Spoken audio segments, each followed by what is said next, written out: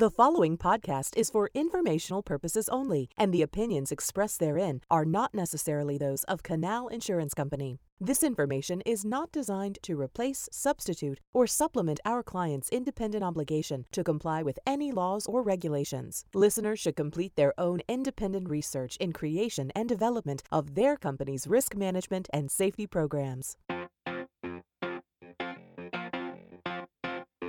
Welcome to episode 8 of the Hollow Notes podcast by Canal Insurance Company. I'm Savannah West, risk management analyst at Canal Insurance. This week's guest is attorney Jared Childress.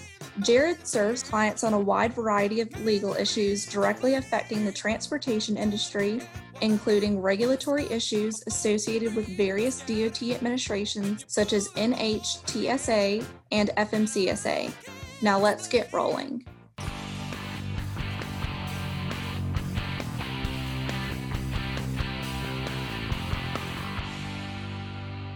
Jared, can you tell us just a little bit about you and about your background, just kind of who we're talking to? Yeah, so my name is Jared Childress. I'm an attorney at the Scope Politis Law Firm. I do a lot of work in the DOT regulatory space, so that would be FMCSA primarily, National Highway Traffic Safety Administration work, and then also FAA work. I also do quite a bit of litigation as well. I've been fortunate enough to go to the Canal Safety Seminar back in 2018 and present, and unfortunately we're not all getting together. It's a fun group and I look forward to that event, so hopefully 2021 can be another in-person gathering, but we'll make the best of what we have here, so happy to be here. Great. Thank you. Yes, we definitely miss our seminar, but we are hoping that this podcast can kind of help us out a little bit and just filling that void. So FMCSA updates, can you tell us a bit about those for right now? What's going on? Sure. So we haven't really seen an active year, much like we've observed in prior years under the Trump administration. The agency is a little bit slower to move things along under the Trump administration. We have seen significant changes with hours of service. Those are going to go into effect on September 29th, and I'm sure you're going to have questions for me on that a little bit later, so I'll keep rolling on with the regulatory update here. Entry-level driver training standards, we were going to see a change there. That's been delayed until 2022, so a little bit more breathing room on the entry-level driver training.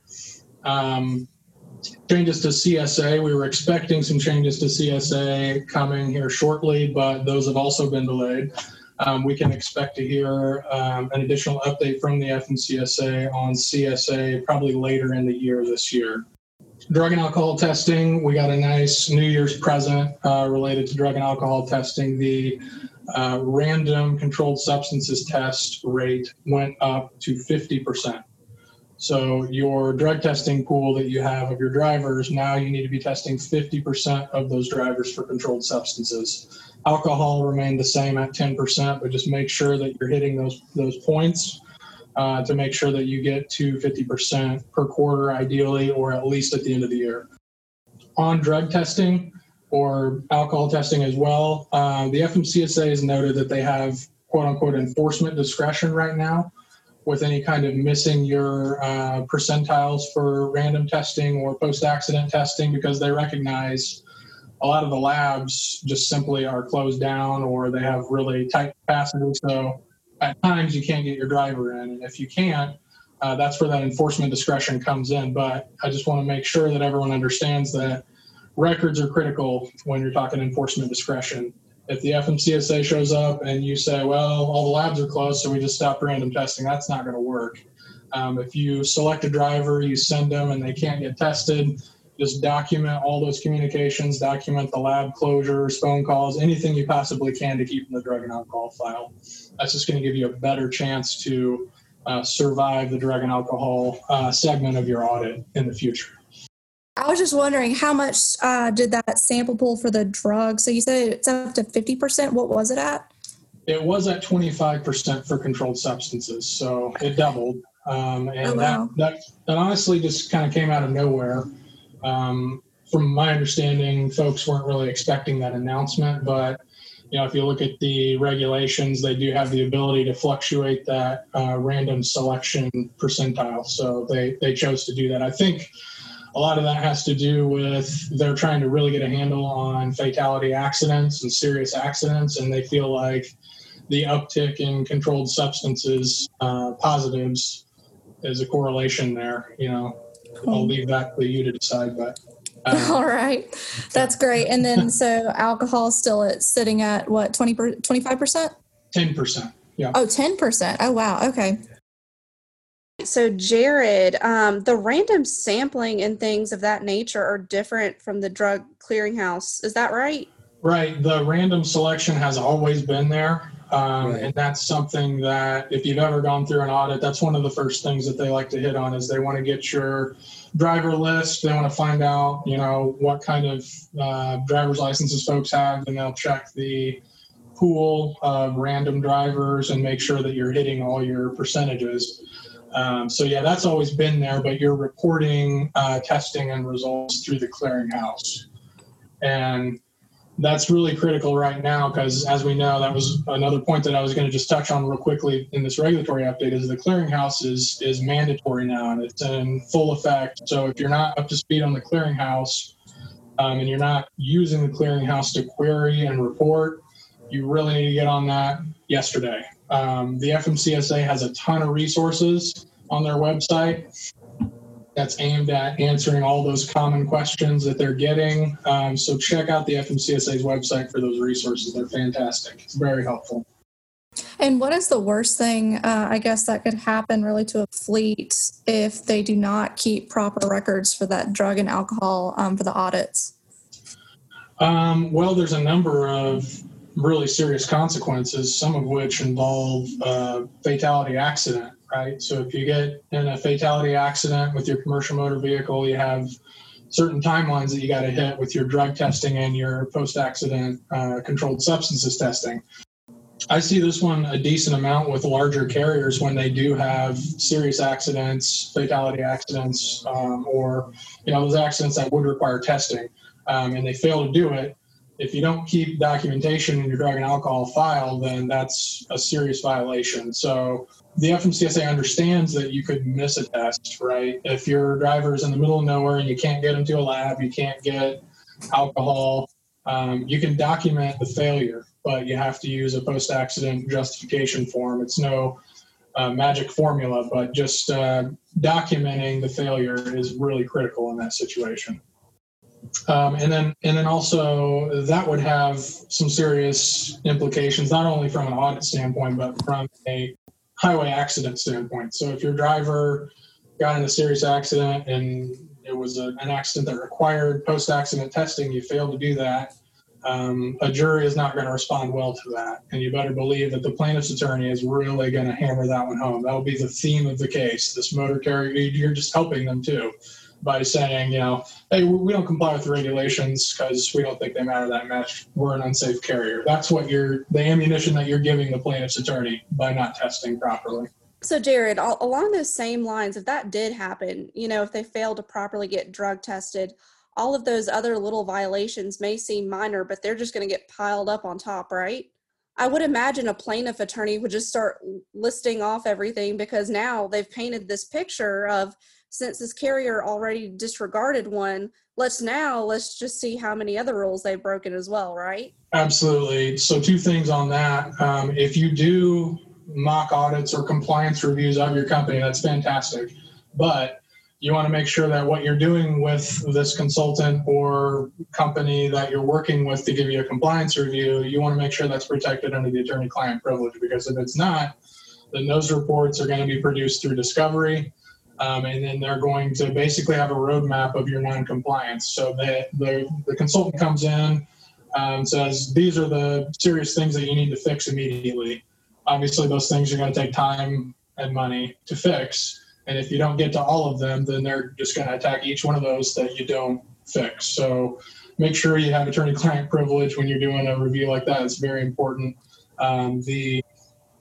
The actual compliance report from a DOT audit, they're going to be able to get their hands on that either through discovery or through a Freedom of Information Act request. So that, those are, you definitely want to pay attention to any of the violations that you receive during a compliance review as well. So we were going to circle back to hours of service updates. And I saw your face light up there a little bit about the hours of service updates. So I'm very excited to hear what you have to say. Yeah, nothing gets me excited like hours of service, let me tell you. So the hours of service, like I said, the changes will go into effect at the end of this month on September 29th. So we do have an adverse driving tweak of the language that's also kind of included in those changes, but I'm not really going to talk about that because I don't think it's as important as these other three areas. The short haul exemption was expanded. The 30-minute break was tweaked, and the taking your 10 hours off via sleeper berth was tweaked as well. So I think all three of these changes that I'm going to talk about just briefly here are really positive, and I think it reiterates what the FMCSA has been saying for some time now, is they want to give increased flexibility to drivers with regards to hours of service. So I'll start with short haul exemption. That was expanded. It used to be that not all commercial motor vehicles got 150 air miles to drive in and a 14-hour on-duty window, but that's been changed. So, the smaller commercial motor vehicles as well as the larger commercial motor vehicles, now they both have 150 air mile radius to operate in, which that additional 50 air miles could mean, a lot of new business for different companies. So that's fantastic. And then also, instead of just 12 hours to be on duty and finish your workday, now you have 14 hours on duty. So those are great changes for the short haul carriers. A couple of things that I just want to point out: when you're using the short haul exemption, just remember that you have to have time cards instead of paper logs or ELDs. So if you're not using time cards, you got to start doing that now. Time cards you keep for 6 months, just like you would logs, and then you can purge those after 6 months. When you're using your time cards, you don't have to be logging on a paper log, and you don't have to be logging in an ELD. However, if you go above and beyond your air mile radius or your 14-hour workday for more than 8 days in any 30-day period, so pick any 30 days out of the calendar. If within that time frame you exceed short haul confines more than 8 days, then you have to have ELDs. So if you're a short haul carrier, you really got to make sure that you're not exceeding short haul limitations more than 8 days in any rolling 30-day period. If you exceed maybe 1 or 2 days in that 30-day period, that's fine, but you got to make sure that you have either a paper log or an ELD completed for those days. Short haul can be very straightforward and easy if it's a carrier that doesn't have a lot of variation in their operations, but if it's a carrier that does have variation in their operations, it can get confusing very quickly. Sometimes carriers like to have a little packet, a short haul packet in their glove box that explains, it's just a brief letter from the carrier that says, hey, this driver is subject to short haul exemption for these reasons. Here's a contact number if you have any questions, blah, blah, blah. So long explanation of the short haul changes there to hours of service and a couple of words of caution. Next, the 30-minute break. It used to be that the 30-minute break was only required if a driver was actually driving in an 8-hour period of on-duty time. But now, effective September 29th, unless that driver drives for 8 hours, so you're logging 8 hours of drive time, that's when the 30-minute break has to be used. So there's a lot of drivers out there that don't drive a full 8 hours in their shift. So those drivers may not have to take the 30-minute break. Another tweak to that 30-minute break is that you can do any non-driving time. You can log any non-driving time and satisfy the 30-minute break, meaning if you pull into a truck stop and you do 15 minutes of fueling, that's obviously on-duty time that you're logging, right? And then you could do another 15 minutes right after that of off-duty time in the truck stop, and that would satisfy your 30-minute break. What you can't do is fuel for 15 minutes, then jump in your truck and drive for an hour, and then stop at a rest stop and do the rest of the 15 minutes. You can't break it up like that, but you can break it up into different tasks as long as driving isn't separating those. The last one that I want to mention that's going into effect on the 29th is the sleeper berth split. So we know that you have to take 10 hours off duty at the end of your shift.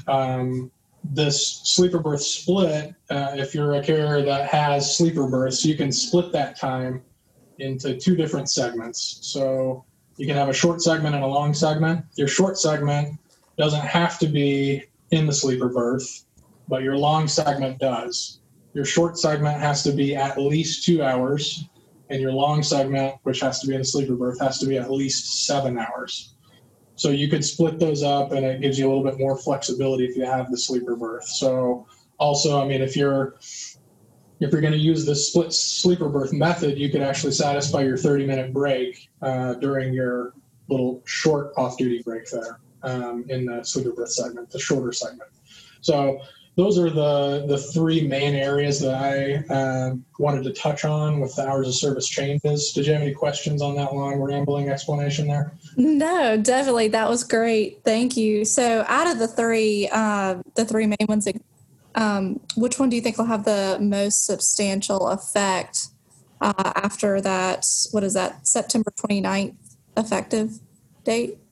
Yeah, it's September 29th. I think the sleeper berth for me, because not the sleeper berth, the short haul. Sorry about that. I see the short haul as being the most impactful change because I come across so many clients that are kind of limited with what they can do with the 100 air mile radius. I think they're going to be really excited to have that extra 50 miles open up and the extra 2 hours for their drivers. So I think that's the one that's going to impact the most. But so, yeah, I personally deal with a lot of 1 unit, 2 unit guys that tell me all about their business, and I'm sure that they will just be elated to hear this. Along those lines, and just through talking with these folks, I think that the 30-minute break flexibility really helps them. You know, a lot of them will just say, hey, I was just at the fuel station taking a break, and then it just doesn't count, and I have to pull over later and take the break. So the trucking professionals have to be really careful about how they use that. And then breaking up the sleeper berth, I hear that too. A lot of them say in the same home stretch, they really don't need it because they sleep in different segments. So that makes them a little bit more efficient. To me, it seems like the FMCSA listened to the professional driving community, and these changes do seem beneficial to truckers and address their actual needs. Absolutely. I think we're going to see more of those flexibility related changes here in the years to come, and it's welcomed by the industry. Absolutely. Let's hop on over to DOT audits, because although you smiled when I mentioned hours of service updates, I got a big full-on smile when we talked about DOT audits. So what types of audits are there out there? Can you tell us a little bit about that? Yeah, so there's three main types of audits that you're going to come across. You're going to have your compliance review, which is that large full audit where they're looking at all basics. Then you're going to have your focused reviews, which are going to be a review that is strictly going to be looking at one or two of the basics and some of the potential pitfalls and serious violations that you might come across as an investigator. And then, of course, you're going to have your new entrant audit as well. The new entrant audit, as well as all these other types right now, are really being conducted remotely. Obviously, with the pandemic going on, the investigators don't want to go on site, and frankly, the motor carriers don't really want to have an investigator in their facility. So a lot of these are being done remotely now, the vast majority. I'm hoping that we don't see this as a trend going forward, because I like in-person audits a lot more. I feel like you can manage the situation a lot better in person, and I think a lot of motor carriers would agree with that. But hopefully we don't see audits being strictly remote going forward. But those cost savings, the FMCSA is going to definitely take note of the cost savings that they're seeing with those remote audits, and that's going to be pretty big sell. So I would expect to see more of these in the future. So Jared, just a little bit more about the new entrant audit. Can you tell us more about that? Obviously, if somebody gets new authority, then they're considered a new entrant, correct? Can you expand on that just a little bit for us? Sure, yeah. So if you get new authority, if you switch your authority from intrastate to interstate, that's going to trigger a new entrant audit. So new entrant audits are going to happen within 12 months of those changes to that MCS 150 or to your new authority. I would say they're going to happen a lot sooner. You should bank on it happening within a quarter away from when you submit that MCS 150 or you get that authority. You should expect it to come within around 3 or 4 months. It's not going to be 12 months down the road. And that's strictly an off-site remote audit. New entrant audits shouldn't be something that you're terrified of necessarily, because you get more than one bite at the apple. So if you, quote unquote, fail a new entrant audit, the FMCSA investigator is going to say, hey, here's all the things that you messed up. You need to fix these, and then you can go for it again. So you can have, some time to make the changes that you need to make and then come back and do another new entrant audit. It's not like your company's shut down forever.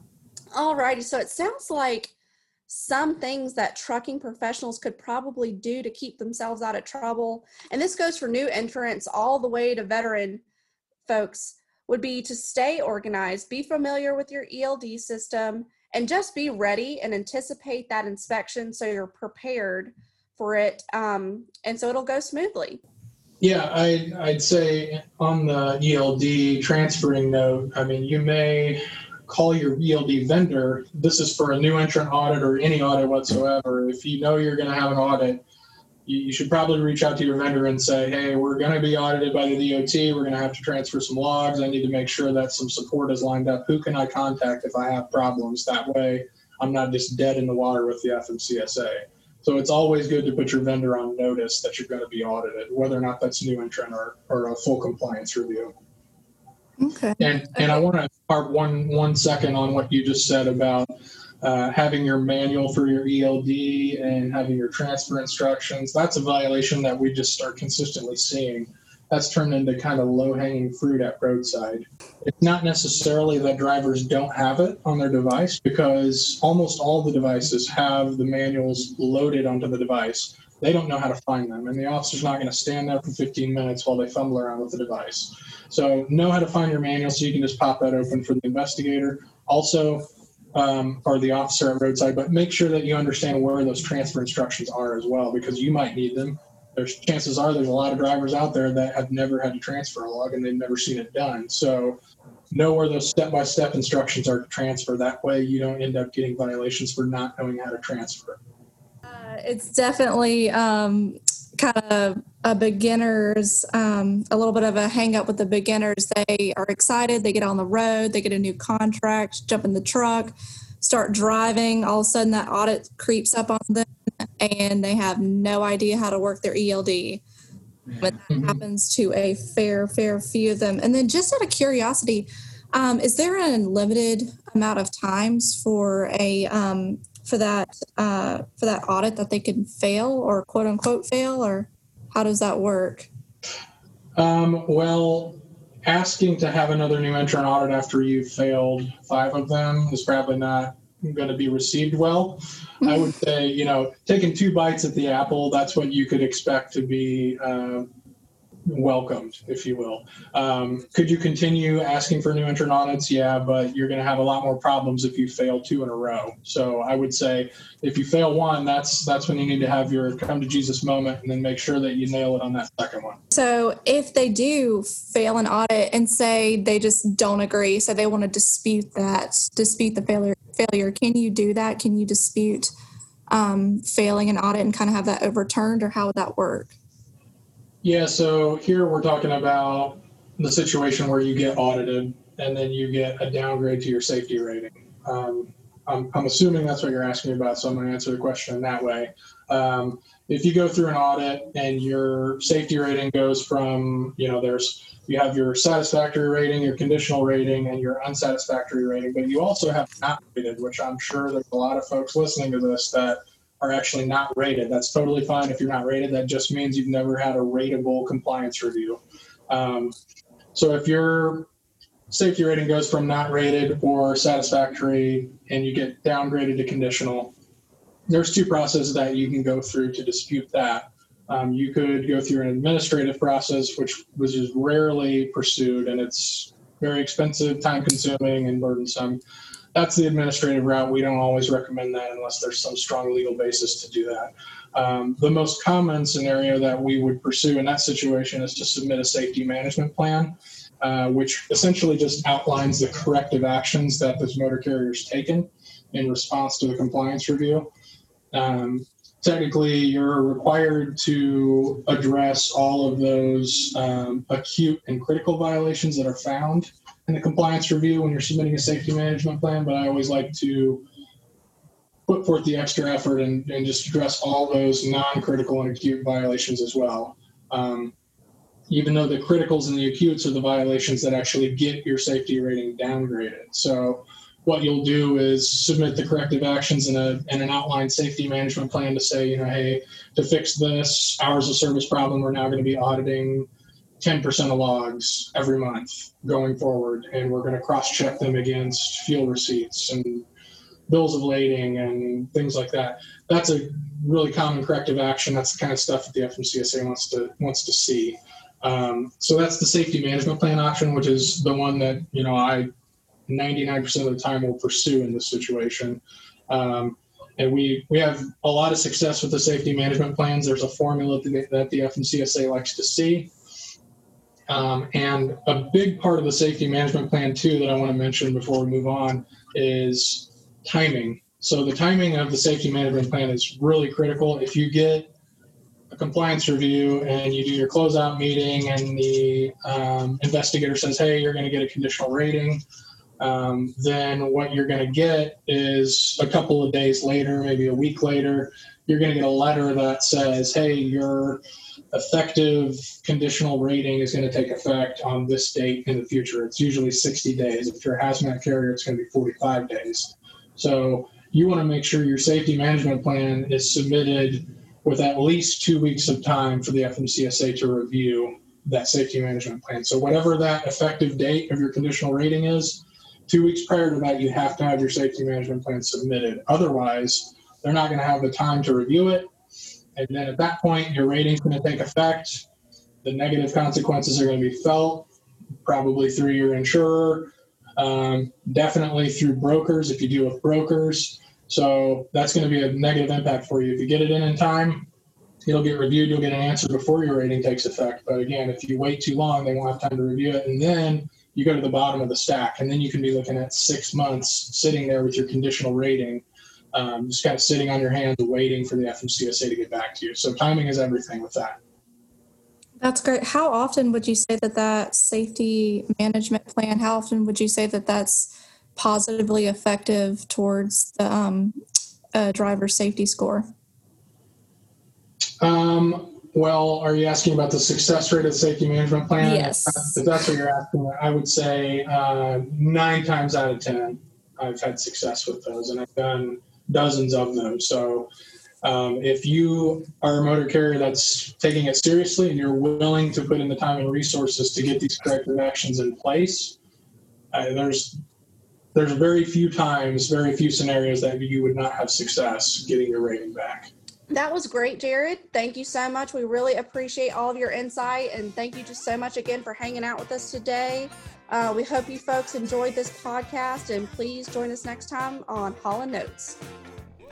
Want to make sure you never miss a Holland Notes episode? Head to the link in the show notes to sign up for email notifications.